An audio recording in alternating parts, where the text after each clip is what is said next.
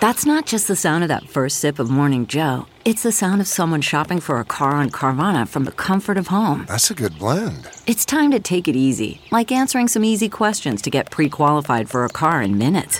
Talk about starting the morning right. Just like customizing your terms so your car fits your budget. Visit Carvana.com or download the app to experience car shopping the way it should be. Convenient, comfortable.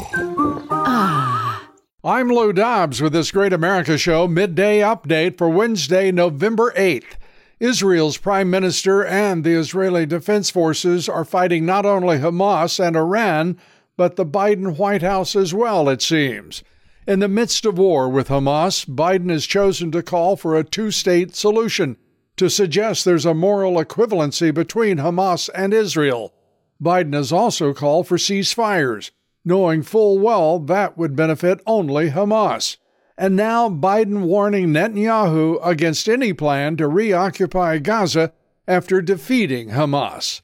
Biden and his national security team need to take a breath and to focus on securing our southern border, hardening our defenses, rebuilding stockpiles of missiles and ammunition, heavy ordnance and munitions of all types, and replenishing the strategic petroleum reserves that Biden depleted in what now looks to be possible sabotage by the commander-in-chief, as China, Russia, and Iran are challenging U.S. interests simultaneously.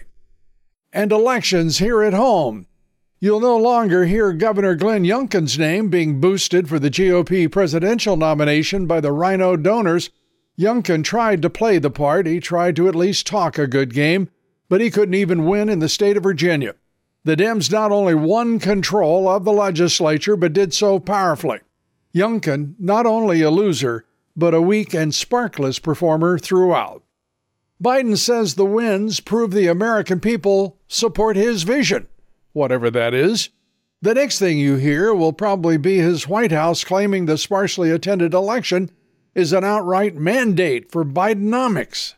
Our guest today on the Great America Show is, I believe, the strongest voice today on our college and university campuses condemning the anti-Semitism that is raging through academia and calling out the pro-Palestinians who are protesting for Israel's destruction. Our guest is Cornell Law Professor William Jacobson. His courage, wisdom, his principles should be an inspiration to our students, to all of us. Please join us for that and more today. This is Lou Dobbs with this Great America Midday Update.